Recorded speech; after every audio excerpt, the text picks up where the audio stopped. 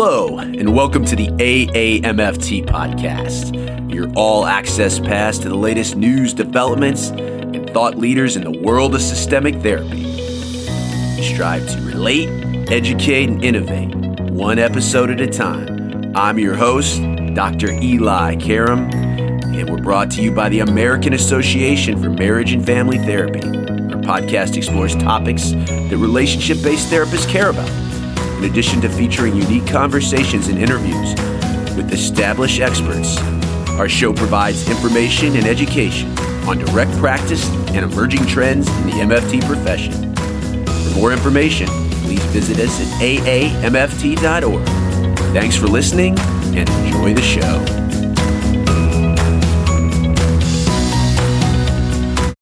Most practitioners to systemic therapy, even newbies out there, have heard of emotionally focused therapy, EFT.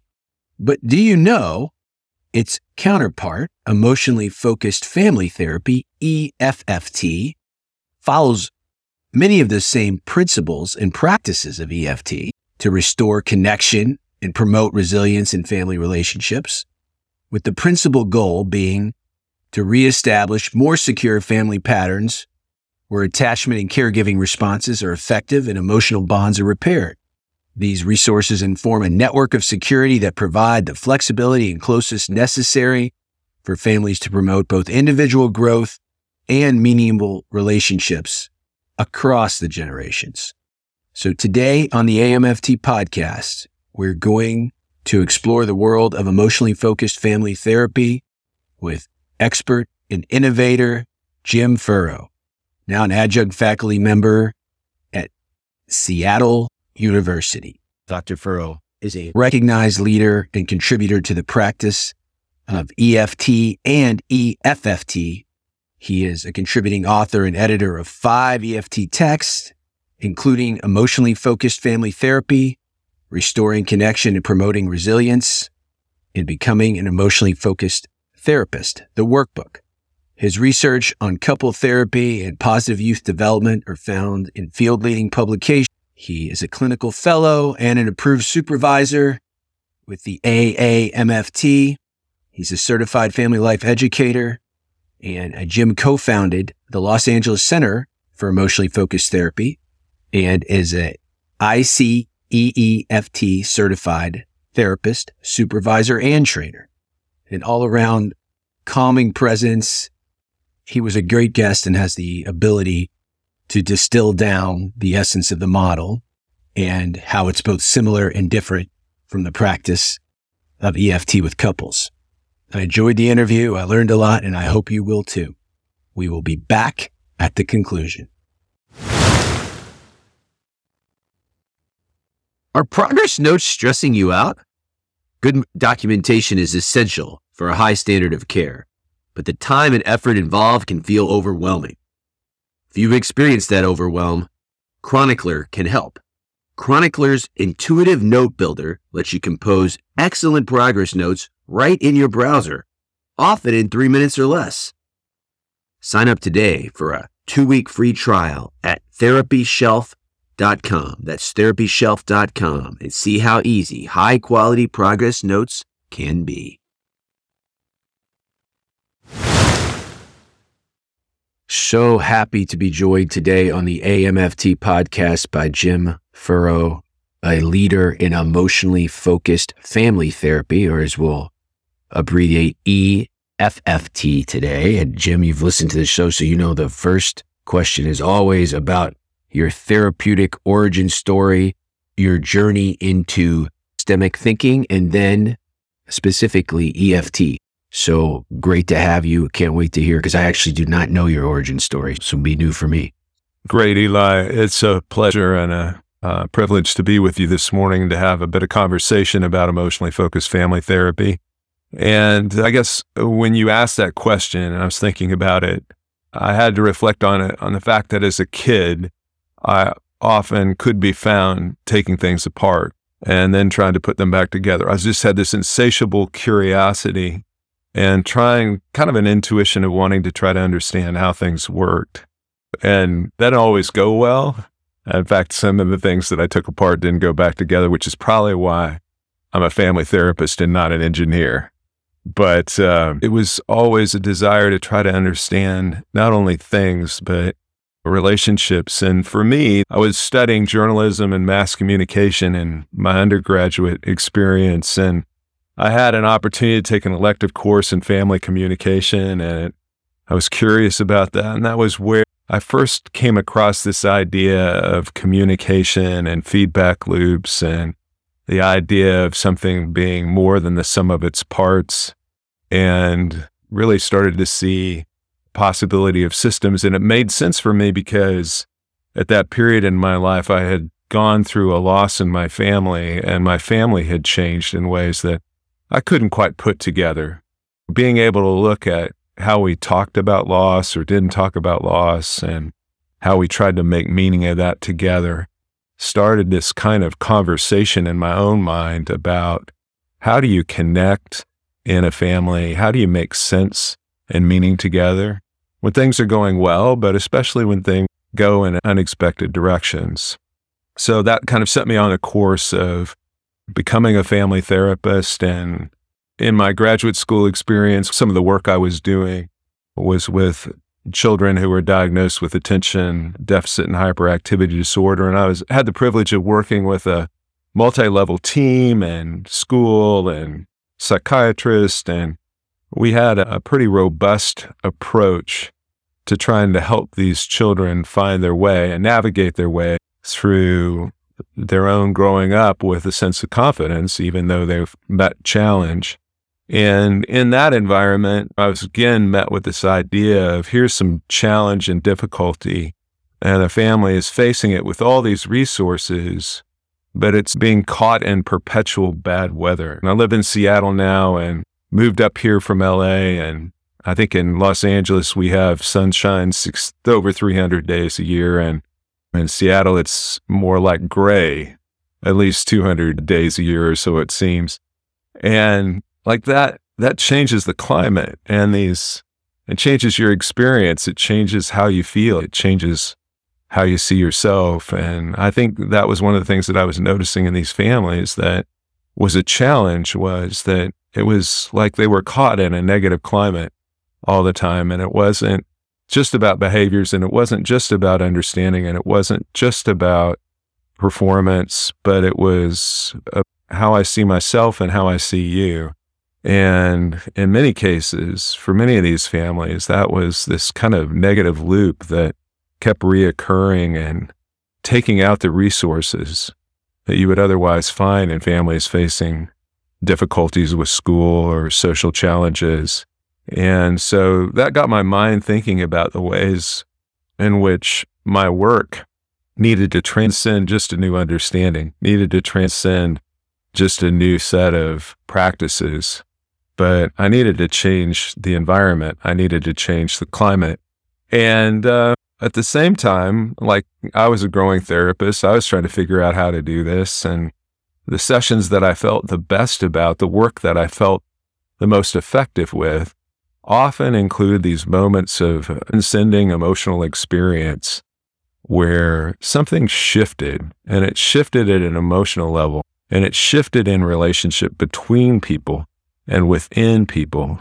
And what I've come now, or through the understanding of my colleagues and the field, is we talk about this as a corrective emotional experience, but that's what I was drawn to. And I realized at the time my training had helped me be able to see emotional patterns, be able to label them, to name them, but not necessarily to change them. And especially not to help me know how to use emotion as a agent of change. I stumbled across an article by Sue Johnson and Les Greenberg and emotionally focused therapy, and I thought, oh, okay, this is what I've been looking for, a path, a map, a direction, some guidance on how to use emotion for change in relationship. And that started this kind of 30-year journey that I've been on and tried to understand an awareness and deepen an understanding of connection, and what I think is a profound process of change. Your story is like so many model developers or experts in this systemic therapy, and that we have a personal experience, much like you had a personal loss at an early age, as I discovered kind of family therapy and healing. And I always thought systemically without ever having the systemic language.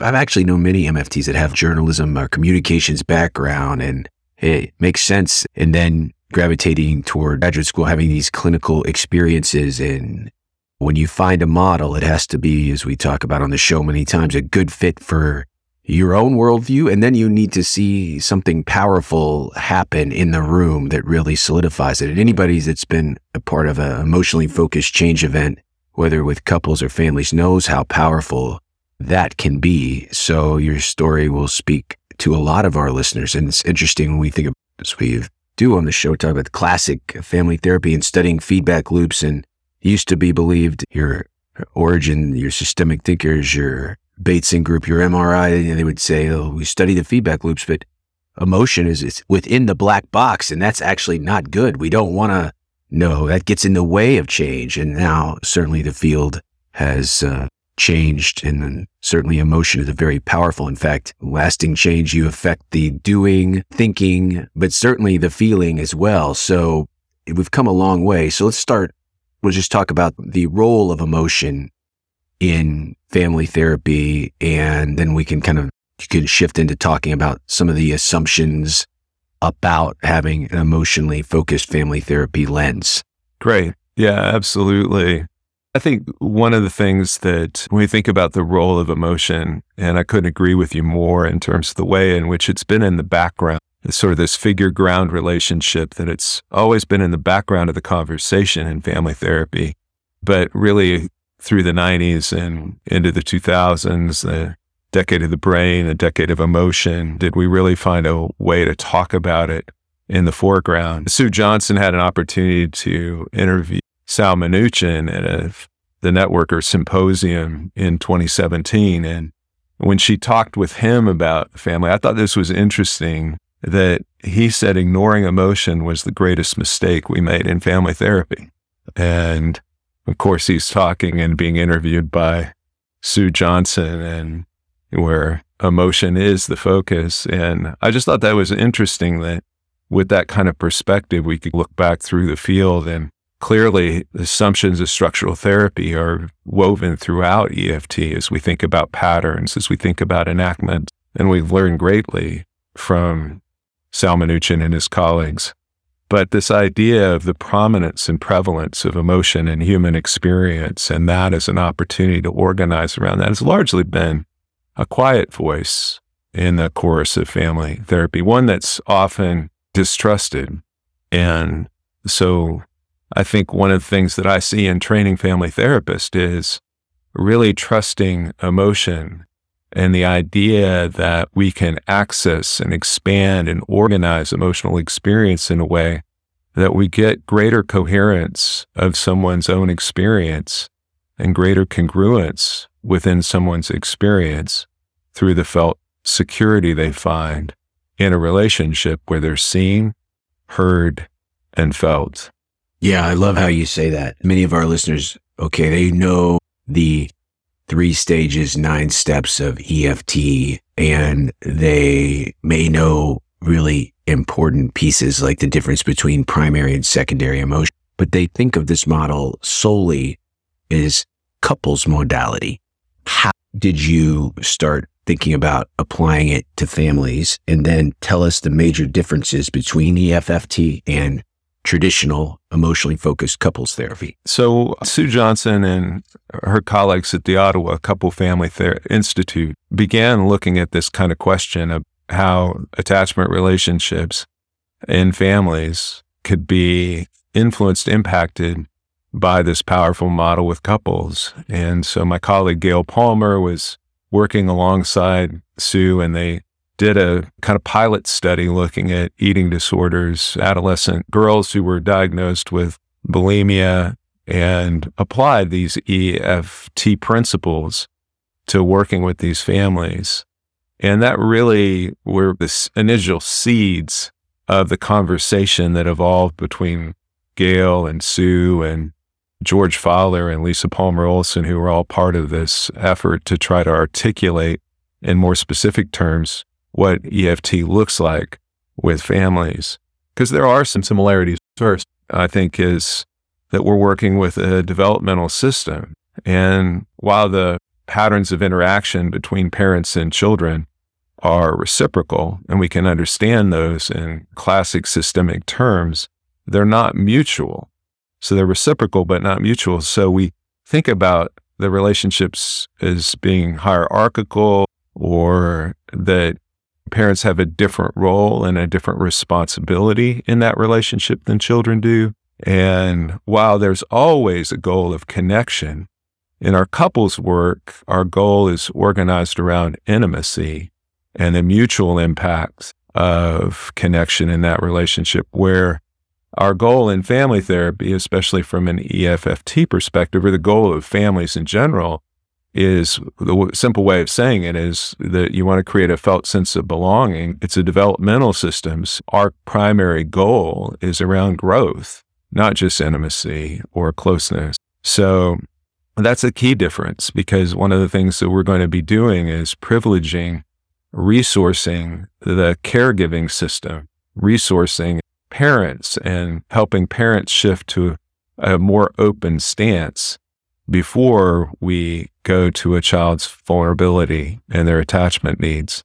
So we flip it the other way around. Even though it's a reciprocal relationship, what we tend to find is that children who risk their vulnerability with parents who are closed in their own orientation toward their children, it's just going to recapitulate the same pattern over and over again. So we want to go in and support the parents and help them find new resources and find their emotional balance so that they can engage their children differently. We don't talk about pursuers and withdrawers.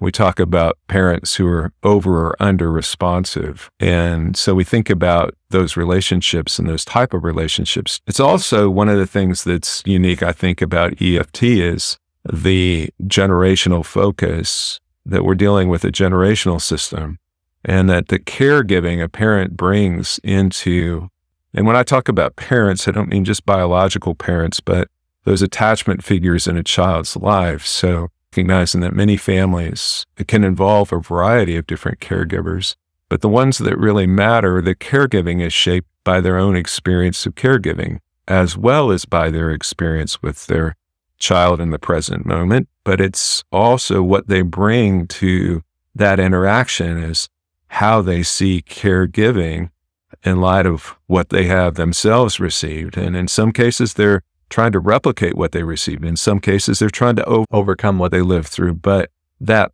older story, that generational experience, is something that we're always working with. It's like relational software, right? That they've just been coded into their experience of connection, and they're trying to bring that in relevant ways to their child, often, most often with the intention of doing something better for their children.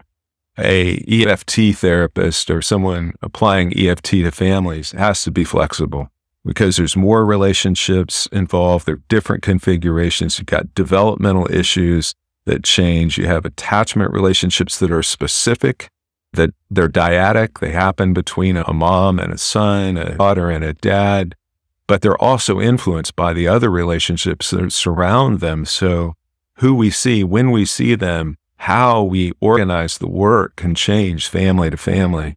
Whereas with couples work, you pretty much are working with the same two people in that relationship or that couple relationship or intimate partnership with some degree of consistency. And the last thing is just that family work is fast. They're often in fewer sessions than couples.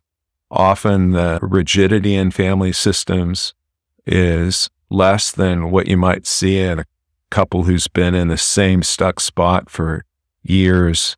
Often the blocks that families run into are related to a situational issue, like a child who's not going to school, or a problem that they're having in a specific relationship, or a loss that just happened. And so our work is more time limited, and it tends to go more quickly. So you have to be fast and flexible. You're reading my mind, because I was thinking, when I've done this work with couples and then taken some of these principles that we're going to talk about today and adapt them to working with families, especially families with teenagers. You're right. I work with a lot of couples that I call them stably disconnected. They've been in these pursuer, distancer patterns for a long time, but they're not imminently in crisis or going to separate or divorce. Whereas if you have a family with a teenager, usually there is some important event or some crisis that has led to the work, and you don't have as much time to get the work going. And you also have parents, because they're coming to a crisis and they are like, fix my kid, or we need help. So I guess the next two questions are about getting a buy-in. You got parents that just had a crisis with a teenager and they're like, fix my kid. They're not really wanting to connect their blueprint as far as their relationship with their parents or their attachment style. They just want help for the kid. So how do you work with the fix my kid type of parents? There's 4 things that we think about and trying to change that mindset. And I think the first one is to see the parent well and empathize with their struggle, because a lot of that energy that they bring in that's organized around change my child it's difficult, right? And they feel alone in that. And one of the things we believe is that by resourcing the parent system or the caregiving system, we create more flexibility. So that begins with being able to see the parent's struggle. The second part of that, and related to that, is to see their importance. They have a unique role in that child's life. They're an attachment figure. The child depends on them uniquely. And so we want to help them see that we see the importance and the significance that they play in their child, the unique role that they have in this relationship. And then third, and probably critical, and there are a number of attachment-related, Guy Diamond and others who follow along have a similar kind of emphasis and focus, is to really be able to catch their caregiving intention and to recognize that part of that energy, part of that effort, and all that intention directed toward change is an expression of the care that they feel deeply, almost in their bodies, if you will, about the concern of their child. So we want to align with that caregiving intention. We want to help them see that we see that even in those difficult moments that end in painful places, that it's coming from a deep intent to care and do well by their child.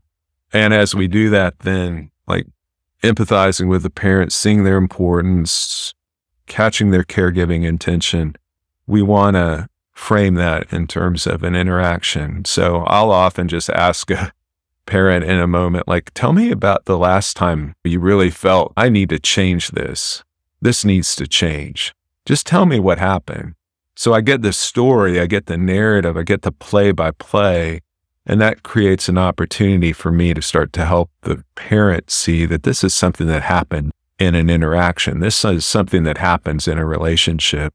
And that's where I can be most relevant, to help them find a different way to deal with the problem together. Right, because we can all agree, even a lot of times, if the parents are slightly divided on how they view their child or children, or the child or teen doesn't necessarily agree, and probably most times doesn't agree with the parent of what the issue is, pretty much everybody in the room can agree they don't like the current cycle and what it looks like. So the flip of that question is also the reluctant teenager. Many times the IP, the identified patient, how do you sell it, the model or the way of working to the teenager who doesn't want to share their feelings with their parent because A, it doesn't feel safe, and B, they don't think the parent will understand, even if they did share.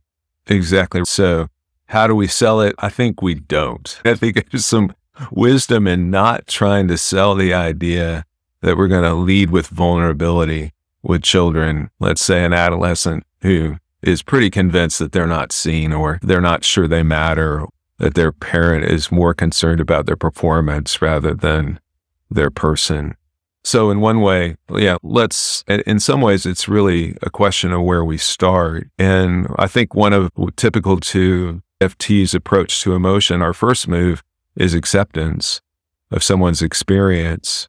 An adolescent kid, their starting point may be mistrust. Their starting point may be blame, because behind the blame is a felt sense of shame. They don't feel acceptable. They don't feel even like disclosing that vulnerability would be a safe or good idea, because it would just reconfirm what they already fear. So we have to create a kind of felt sense of safety. And we do that first by helping shift the parents toward a more open stance. But then also, as we're going through the process, connecting with the adolescent, even early on, we're trying to see the dilemma that they're in and understand that their resistance has good reason, and that we're not going to push them toward being more vulnerable than makes sense in the moment. And I think this is a key distinction too, is that when you think about working with emotion, you start first and foremost with experience. So it's really not about labeling feelings or getting an adolescent to use feeling language. That may be helpful at some point, but it's really starts with seeing them in their context, seeing them in their experience, being curious with them about what it's like with them, and honor the resistance itself, because there's good reasons for it. And we want to understand what those good reasons are. And we also want to be able to put in place something that they can rely on in place of that resistance. And I think that begins with a trusting relationship with us. Now, one of the challenges in doing family therapy, historically, you have people that have very different experiences, as we've been saying. So as the therapist, you have to hold space, validate everybody's reality, and try to put it in a workable frame to tie it into goals and alliances, tasks, goals, and bonds. There's this great EFT study that is now about 25 years old, talking about the task dimension of therapy, which is a big part of the alliance, is a very essential in EFT, that you have to buy into this way of working that the therapist is structuring for the client. So let's talk about how an emotionally focused family therapist can hold space for everybody and try to tie something together under some common banner. I think we unnecessarily tract systems and break things down because especially young therapists are uncomfortable with conflict or intense expressed emotions. So they break it down. I'll work with the teenager and work with the parents, and sometimes they can get them back together. Sometimes they never get them back together. Can you break down the family system into smaller units before bringing everybody back together? What does the model say about how to work in that kind of scenario? Yeah, great questions. I think one of the things that I found helpful about EFT is, as Sue Johnson and others have talked about, a map for the territory. You've got a through line that you're trying to follow in engaging experience, organizing experience, and using experience in new ways, where relationships become the resources for resilience for families. So you want to start with where, as you said, where families are, and that is often different people in the room having different experiences of the same relationship, or what they call a family. And so from an assessment perspective, one of the things that we think about is whether we start with the parents or we start with the family as a whole. And when we talk about family, I know there's this notion that you need to get everybody in the room to see the system. And we would nuance that a bit and say we want to get everyone who's relevant to the presenting problem in the family in the room, at least for a conversation, because we want to understand and get an assessment of the family's emotional climate and how they talk together or don't talk together, or what the experience of that is like. And we'll ask a question sometimes, what's it like to be you in this family? And that's just and I want to hear from each one of you. So it's an opportunity to get everybody on the dance floor. It's an opportunity to hear everybody's experience. And I'm thinking about one family we worked with where the one parent said stressed and the 8-year-old child said enthusiastic. And it was just because he had learned that word this week in school, and he was like really proud to use that word. And then we moved the lens around this family, and it landed last on this quiet, sullen adolescent boy who was squished into the back corner of the couch with every message saying, I don't want to be here. This is ridiculous. This is irrelevant. And we asked him what word would he describe it? And he said, it's a living hell. His older sister reacted because he said the word hell, and the parents shifted, and there was just this huge wave of discomfort that rolled through that moment. And I thought, yeah, this is family therapy, right? That's the beauty of it, is that you start to see that everybody's in a different place and everybody is trying to find their way, and the struggle to be seen and known and feel valued and receive the care one needs is a challenge. And so getting a window into the family experience, and as I mentioned earlier, one of the things we're paying attention to is where are the parents and their unique role in this system. So we're going to,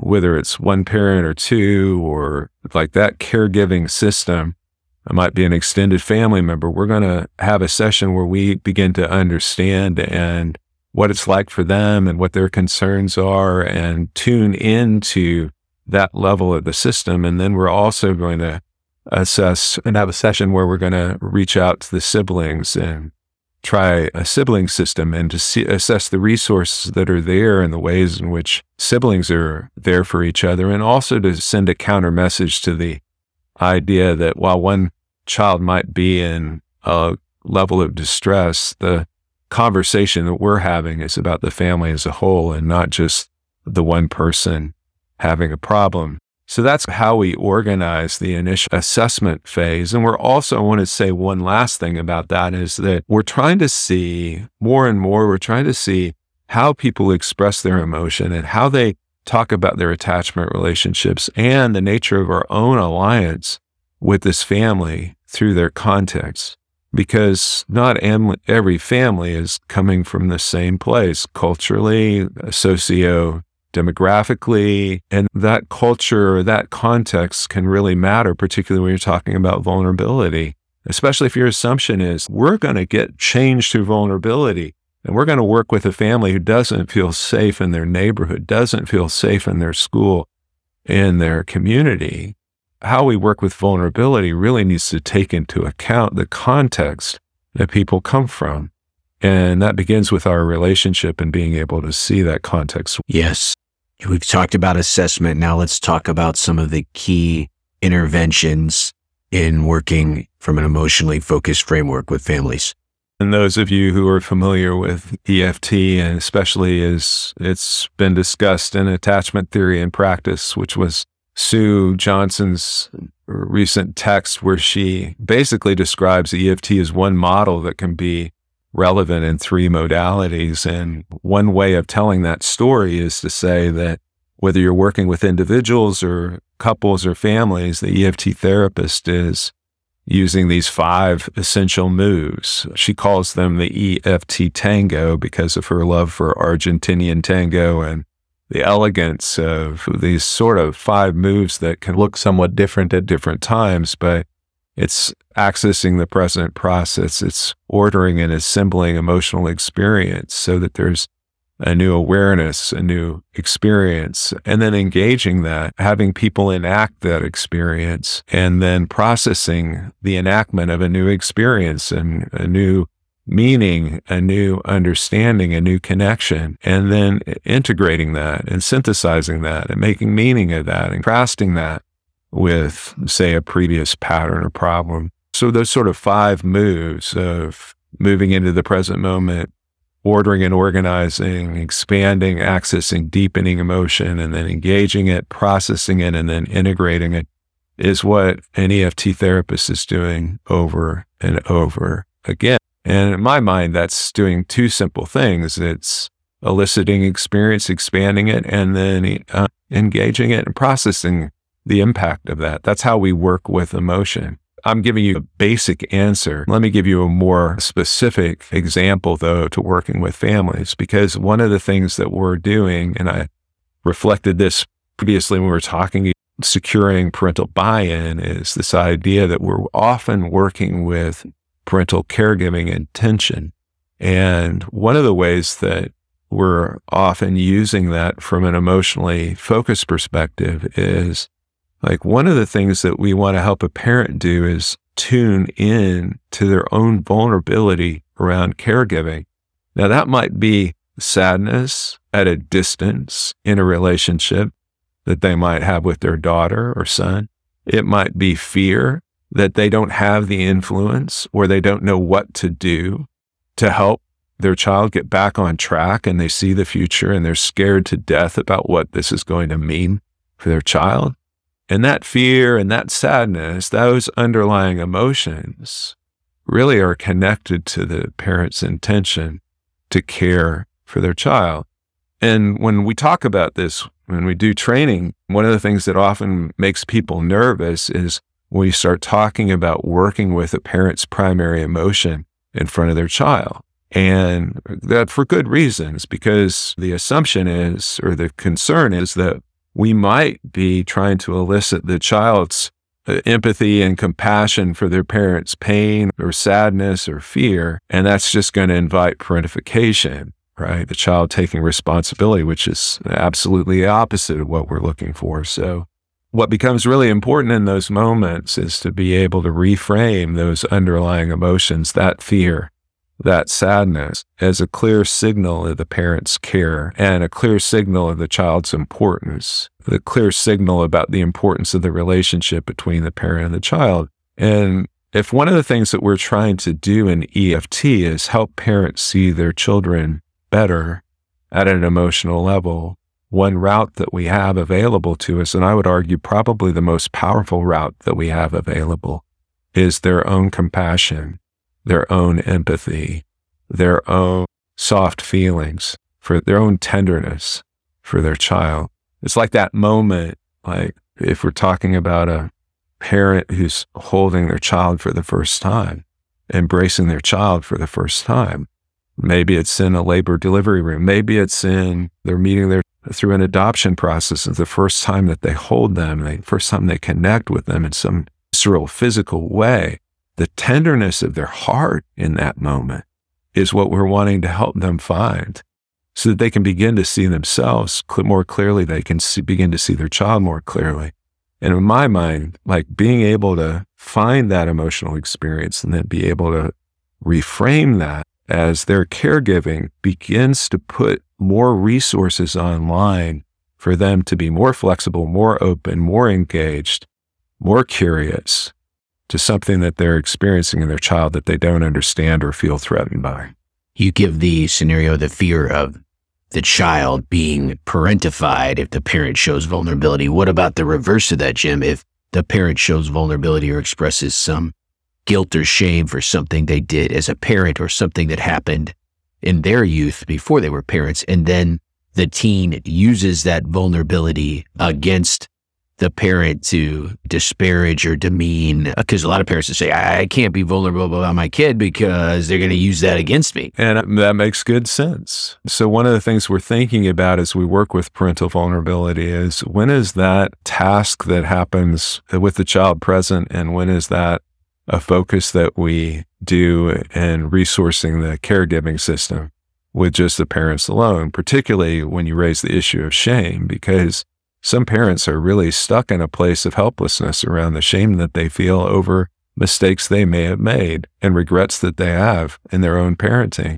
And so if that's inflexible and that's a really stuck spot, it doesn't do anyone favors to try to process through that with the child present in the room. And we might get a sense of that and assess that with the child present, but we're going to work with that separately. And it goes to your point about kind of the flexibility in EFT. We're making these judgment calls about, okay, where is the most distressed dyad? Where is the block in the relationship? And how do we resource that block with resources of security and availability, first from the therapist, and then being able to use that in the parent-child interaction. That being said, the other side of that is a child who's using their parent's vulnerability against them is, I think we need to get curious around that with that child, as that's a protest move or a move toward mistrust. It's given them maybe some additional leverage that they think, but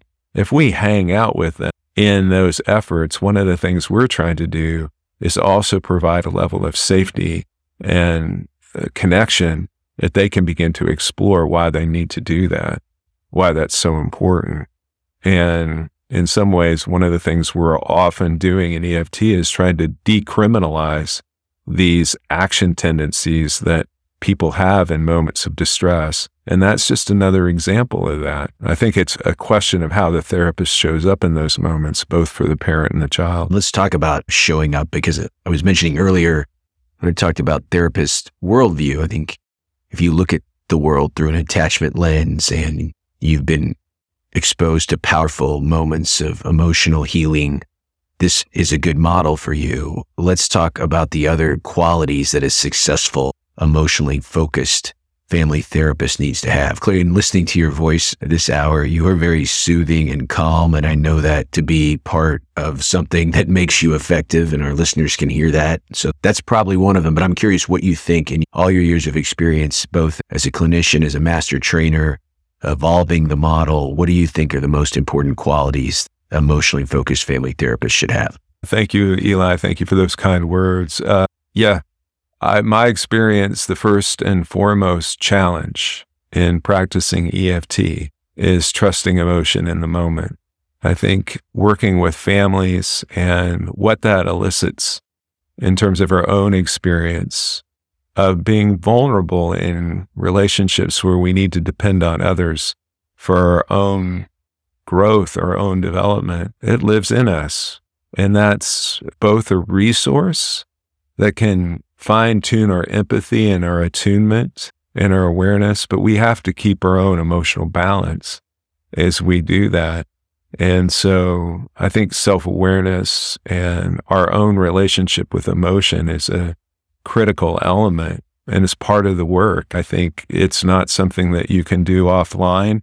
It's something that you experience with the families that you work with, that you find moments of courage to step into the fear. I'm thinking about my colleagues, Lisa Palmer Olson and George Fowler, working with a family after 20 years of a suicide event where one of the children had died and the parent and daughter had come home to discover their sibling and their son, who was no longer alive, in a really kind of horrific scene. And that family didn't talk about it, right? It went through the emotions of dealing with all that was related to that, but at an emotional level, how do you find words?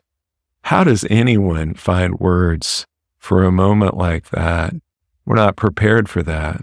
So, like, when I think about what you're talking about and the role of the therapist and what this work can invite us into, it's a moment of courage where both Lisa and George held a space for this family to be able to, some 20 years later, walk into and through those moments together and to find compassion, caring, just sharing about the experience, grieving, making new meaning together. But that took the therapist's courage to walk into those moments that had been shut away and in many ways had defined the relationships in distance and disconnection. And I think when a therapist is able to find confidence in knowing that we can face that fear together and we can together face the dragon, as Sue would say, we will come different. And the more experience we have with families, the more experience we have with parents, the more experience we have with teens and being able to walk into these places with them. And we do it together. I said, George and Lisa did this together. We wrote this book together. Much of our work as therapists happens in private sessions, but what we really need is the support and the community of our profession. And so appreciate this podcast and all the others who've shared their stories and their experience, their wisdom, because this is really work we do together. It's really work we do as a community. I think that is one of the greatest selling points of the model, both EFT and EFFT, is the community of people that practice and learn from each other. I always teach EFT late in both my traditional models course and in my couples course, because even if you understand the dance moves, as Sue would say, it is timing. It is the paradoxical nature, as we've talked about this hour, of feeling, especially with families, that you don't have a lot of time, but slowing down, holding space, validating that experience. It is powerful when it works, but also very challenging for young therapists many times that don't have enough repetitions under their belt and aren't a master clinician with years and years of experience in therapy hours logged, because it is something that even if you can understand conceptually, making it happen in the room and being able to have enough clinical and life experience, it is beautiful when it comes together. I think this is a model that grows as you grow in your life experience, and something that you should not give up on, especially if you view the world through these lenses of emotion and attachment, because it is so powerful, but also so complex to pull off. So I wonder if you could speak to both the power, the beauty, but also the challenge of hanging in there. If you're a young, or not even that young of a therapist, but you're just starting your journey into this and you love it, but you feel discouraged by your lack of ability to pull it off. So if you could talk about that, and then give us, as you mentioned, Jim, at the end here, best resources for our listeners who want to learn more and get more experience training in emotionally focused family therapy. Yeah, absolutely. I think there's a way in which EFT is understood top down, but learned bottom up. And it's a kind of integration that Dan Siegel writes and speaks about, where we bring our understanding into online experience in the moment. And that's a complex process, particularly since a lot of our responses to emotion are automated, and we can't just override them with new information. We need felt understanding. And how do we arrive at that? Some of that is through practice. And as you were saying, some of this is about showing up and taking risk and learning with our clients about their experience. And some of that's just intuitive to the process of therapy. But in EFT, I think some of this is guided by lessons learned from others who go before us. Like Gail Palmer has just been quite a remarkable guide for me in some of our work together, and just seeing and learning together about, we've had the opportunity to do co-therapy together, and just being able to talk about and share the work that we've done together, and where we get stuck, and the curiosity that comes along with that, to look at each other's work, to get feedback on this process, and expert feedback, people who can look at this and see it from an informed place and help us see more about our work. I think that's an important part of learning, is that whole being able to look at your work, record your work, have somebody watch it with you, and be able to talk about the process of therapy, not just how we make meaning about it, but what's actually happening in the moment. And as far as learning, I think Attachment Theory and Practice is a great resource for really getting the bird's eye view of EFT, and particularly as it relates to family. Gail Palmer has a video that is on our isef.com site that gives a good example of EFT in action, EFFT in action, a good example of her work with a difficult family system. I think watching others, good examples of that. We have different training programs that are designed to give first an orientation to the process and then work at specific competencies. So there's EEFT training classes that are also offered as a way to systematically organize an understanding and an engagement and a process of learning that starts not just with that kind of intellectual understanding, but with a practical kind of bottom up, this is how we do it. And then there's some supervision groups around it. And those resources you can find on EEFT.org. There's different resources that we put in place to try to scaffold and support this kind of growth of using emotion to promote change, to through relationships, promote resilience in families and the challenges that they face. So you are such an articulate speaker and proponent of this very powerful model and way of working. Thank you so much for being a guest. There will be listeners who want to continue the dialogue. What is the best way to reach you, Jim, if our listeners want to follow up? Yeah, you can reach me at info@eefft.org. I'd be happy to continue the conversation or point you to resources that would help you grow in your work with families. It's such important work because one of the things we're doing, Eli, is we're impacting relationships that set trajectories for the future and creating resources that will pay dividends in families for years to come. Eli back with you, bringing to a close another informative installment of the AAMFT Podcast. That was great, Jim. Like I said, a very soothing presence, and I learned a lot. If you want to learn more about emotionally focused family therapy, look no further than EEFT.org, Emotionally Focused Therapy for Families, where you'll find everything from training events, other resources, online tips.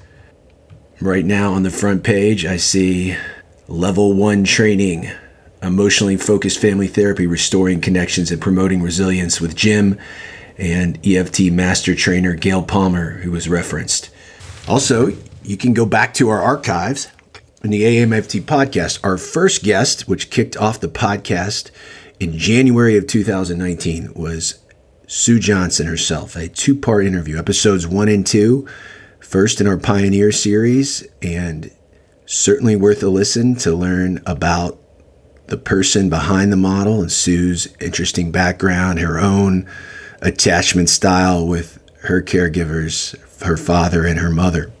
Also referenced by Jim, Guy Diamond and his work in attachment-based therapy, working with self-harming adolescents and families. You can go to episode 16 if you want to know more about attachment-based family therapy. Wherever you find your favorite podcast, I like Apple Podcasts, Spotify. You can also go to see our most recent batch of episodes at AAMFT.org. Please, we rely on you, the listener. Helps us identify emerging topics in the field of systemic therapy. Get a hold of me, Eli at NorthstarCounselingCenter.com. You can go to www.elikaram, that's ELIKARAM.com. Find out everything about me, including latest projects I have going on, a textbook/training manual for the National MFT licensure exam, as well as bringing common factors to life in couple and family therapy. Latest book with Dr. Adrian Blow, talking about the common bonds that unite us as relational healers in systemic therapy. And it's a great resource for those kind of perfecting their game as far as working with couples and families, and also neophytes into the world of couple and family therapy from Routledge Books. It's an honor to do this podcast, talk with great leaders in our field each and every episode, and I thank you for listening. And until next time, my friends, stay safe, stay systemic.